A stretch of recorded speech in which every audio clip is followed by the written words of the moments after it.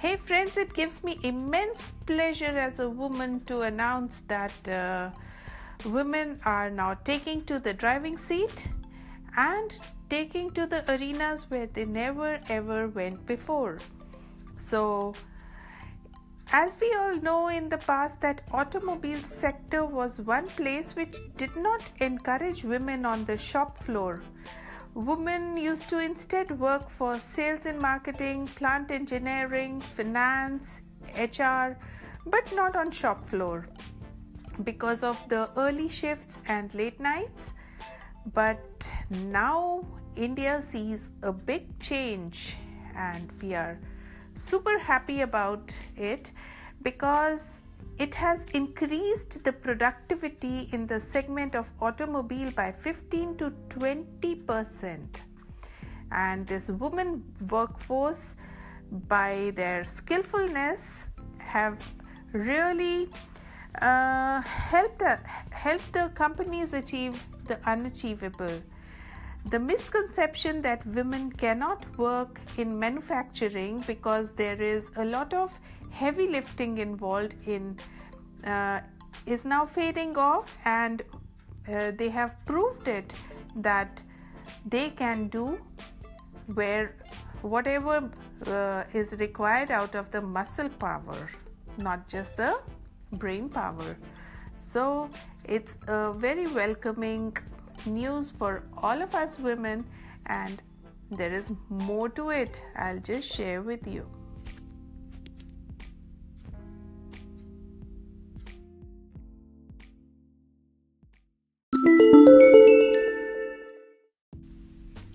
Friends, the good news is that companies like Tata Motors, India Yamaha Motors, Bajaj Auto, Royal Enfield, Hero MotoCorp, all of them have given women an opportunity to operate at the shop floor, and with this has they have helped to break the social barriers and lift the mental attitude towards the right kind of work for women, and it has opened new provisions to help improve the proportion of women working, and which in turn has benefited these companies to increase their output by 18 to 20%.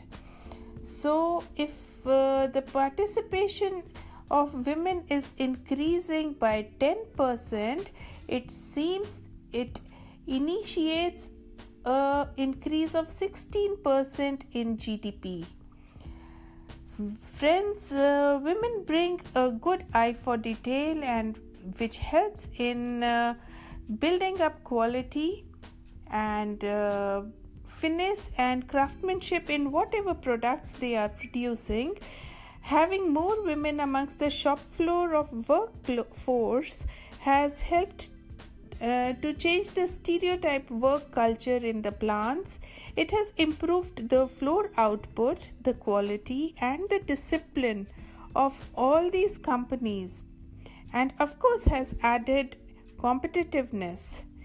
And let us not deny that women possess a special skill set for manufacturing.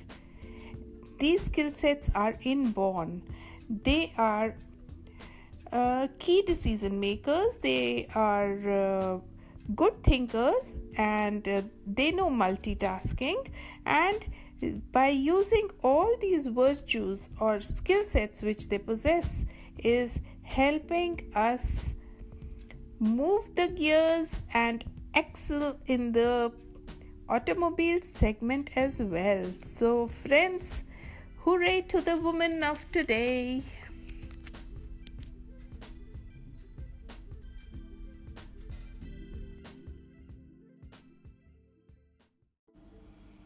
Hey, you beautiful, forever caring, loving, giving, nurturing, beautiful ladies. Here is a very important piece of information which I came across recently, and I want to immediately upload this before it is lost and I kind of get busy with other things in my life.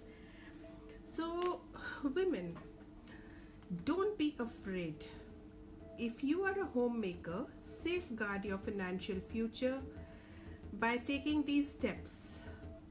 So, the first and the foremost, if you are a homemaker, your spouse typically offers you a lump sum every month to manage household expenses.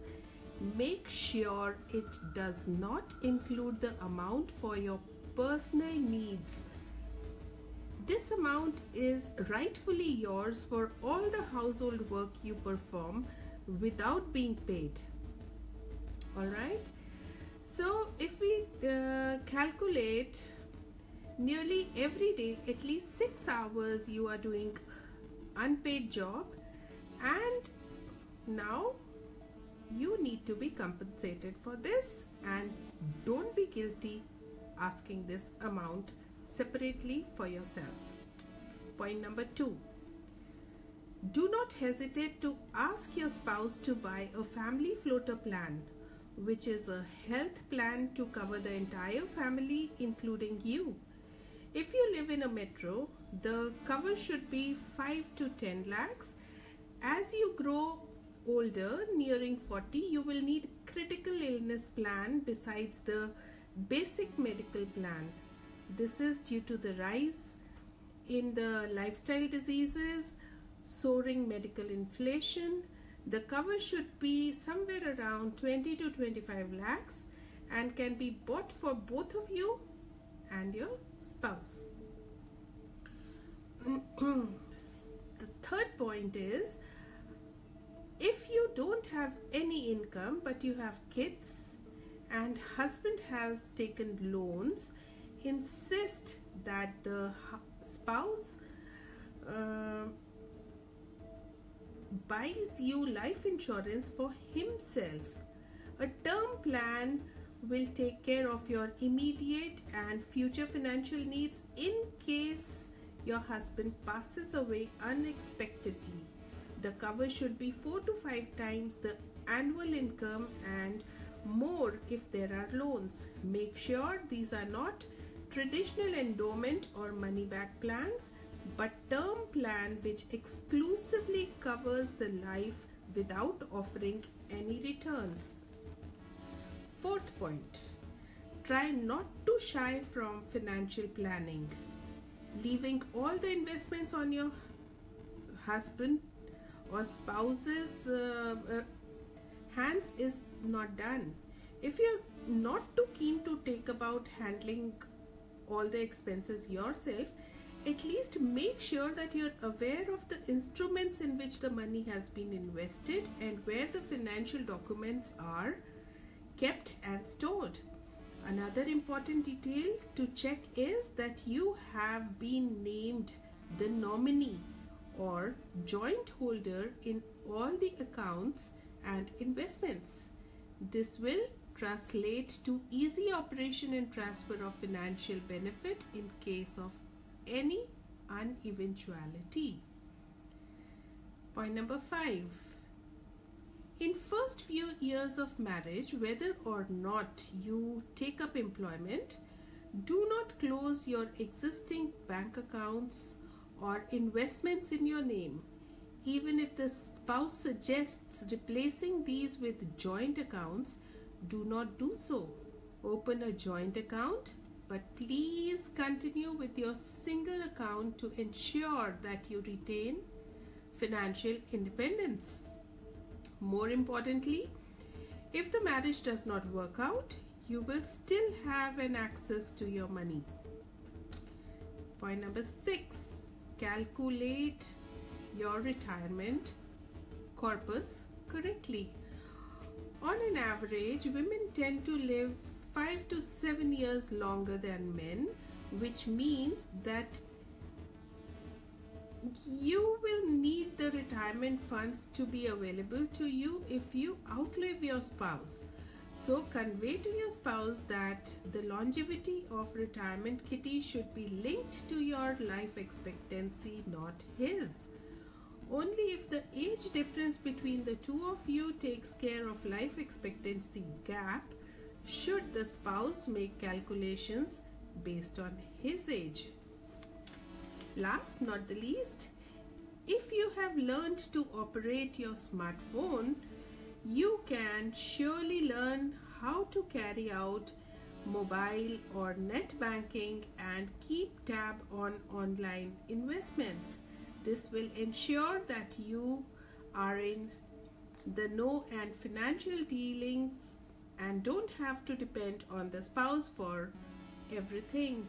So kindly take charge and be on the driving seat, women.